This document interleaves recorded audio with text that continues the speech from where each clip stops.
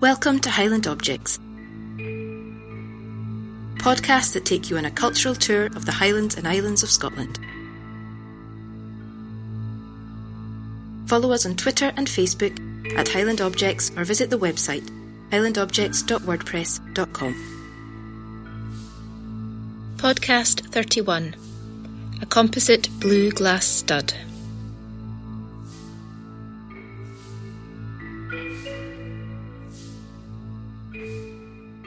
My name's Cecily Spall. I'm an archaeologist and a trustee for the Tarbert Historic Trust, who oversee and run the Tarbert Discovery Centre, a Pictish and local heritage museum in Portmahomack near Tain. The Tarbert Discovery Centre makes its home in the former medieval church of St Colman, which was founded in the 12th century at the site of an ancient Pictish monastery. The site was excavated by archaeologists beginning back in 1994. The following 13 summer seasons of work revealed a most fantastic site, with a past stretching from the 6th right through to the 16th centuries. The Tarbert Blue Glass Stud is a find which I've chosen to talk to you about today. It's a tiny find with a big story behind it, and its true importance emerged slowly over a period of time.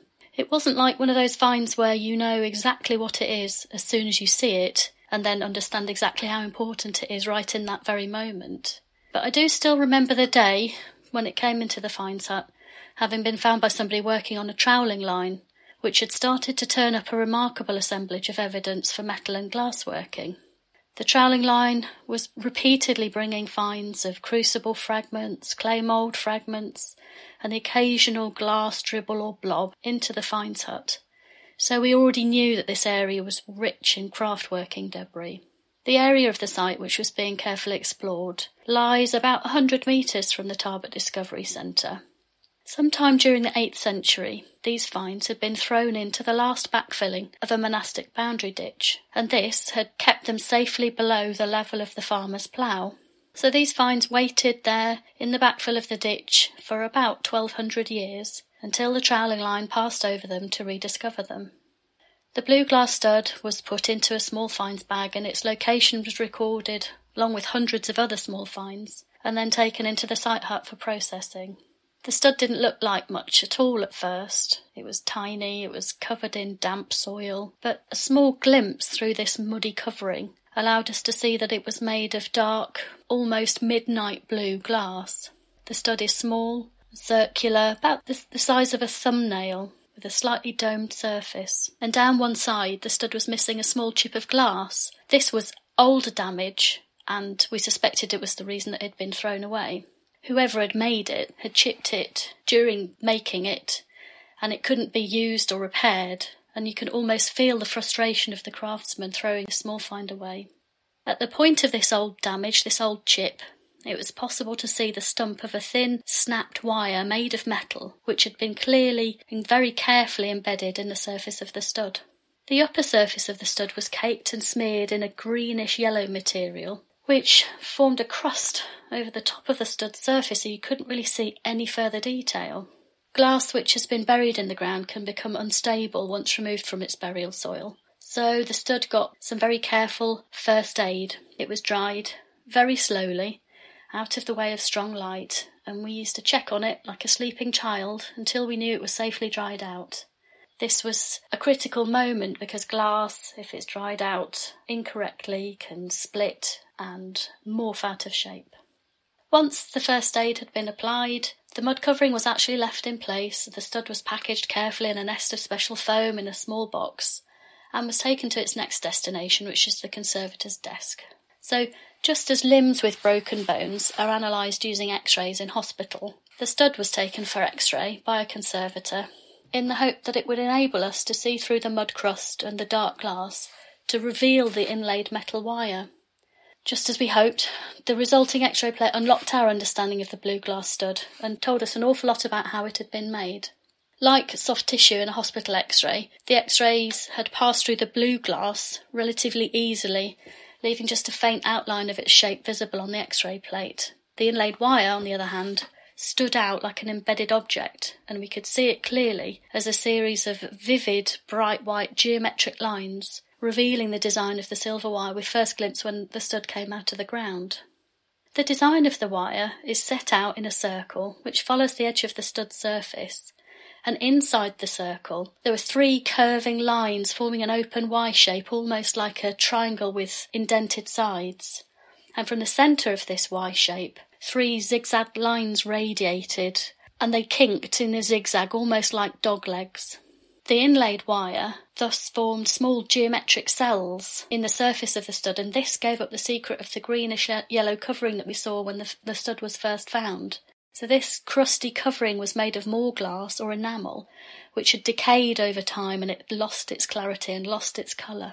But it was clear from the X-ray to see that the glass had been fused deliberately onto the surface of the blue and had been contained within the cells of the inlaid wire. For example, the curving Y shape had been picked out in another coloured glass. Today it's decayed a pale yellowish white. It may once have been a brighter yellow or perhaps a red inlaid glass to provide a clear contrast with the silver wire and the blue glass beneath.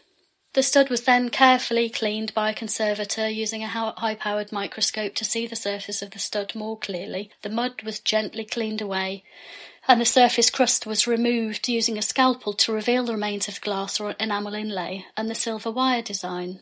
Once all of this careful work was completed, it was possible to see, as closely as is possible after a period of 1,000 years, what the stud looked like when it was first made, how it had been made, and what it may have been used for. The blue glass used to make the stud was not from raw materials in Port Mahomet, but had made its way here across long trade routes from its place of manufacture, which was the Mediterranean. The Mediterranean was the centre for raw glass production in the early medieval period. Here, vast quantities of raw glass were made in large slabs, which were then broken down for trade and exchange. So by the time it reached Port Mahomet, the glass was a very long way from home, almost 2,000 miles, and it would have been viewed as extremely rare and exotic. Even very small amounts, because they were difficult to come by, were very highly prized. The silver wire used is likely to have come from silver, which arrived in Scotland originally during the Roman period, perhaps as coinage or larger items. By the 8th century, it may have arrived at the workshops in Port Mahomet in the form of a silver ingot, and would have been worked into a fine wire by a very accomplished silversmith who had the skills to carefully anneal and heat the wire to prevent it from snapping, while also keeping some malleability to the silver. The inlaid glass or enamel may have been coloured on site by adding lead oxides to raw glass and combining them in special crucibles. So the fusion of the glass and silver and enamel on the stud reflects the incredible fusion of craftsmanship involved in its making, and in turn it reflects the incredible fusion of art and craft which was present in the monastic workshops. The stud was made in the image of other glass and metal studs which survive on contemporary 8th century masterpieces. And the one I want to draw your attention to the most is a piece of ecclesiastical equipment known as the Derry na Flan pattern. The pattern was part of a collection of 5 liturgical vessels known as the Derry na Flan hoard. The hoard was found in 1980 at Derry na Flan, which was the site of an ancient Irish monastery and today is an island of pastureland surrounded by waterlogged bogs near the small town of Killanall in County Tipperary. The hoard included a chalice, the silver pattern with its stand, a liturgical wine strainer. They'd all been buried inside a large bronze basin. A pattern is a flat dish that would have been used to hold and distribute the communion host during the celebration of Mass, and used alongside a wine-filled chalice, with both the host and the wine being offered to the celebrants. The Derry na Flan pattern was assembled from over 300 separate components, and is actually the only large-scale pattern to survive from early medieval Europe. Its craftsmanship and beauty is breathtaking. It's worth noting some of the decorative details and techniques of the Derry na Flan pattern. The plate itself is made from beaten silver, trimmed with silver wire mesh, bordered by a ring of gold filigree panels with depictions of kneeling men, spirals, interlace, and zoomorphs of eagles and serpents. The rim of the pattern contains 24 separate panels, each richly and intricately decorated, pressed onto gold and silver foil bordered by copper and silver wire.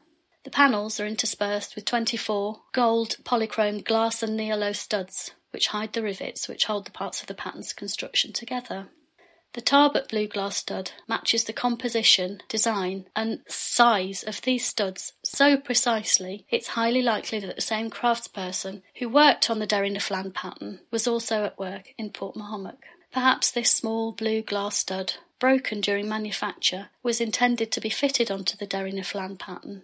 We shall never know, but perhaps we can ask the question, why not?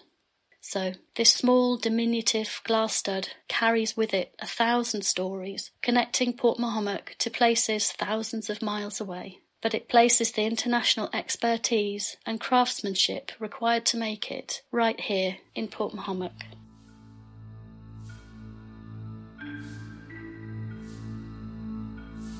Highland Objects is brought to you by Expo North Heritage, which is supported by Museums and Heritage Highland, Museums Galleries Scotland, Creative Scotland, Highlands and Islands Enterprise and Historic Environment Scotland.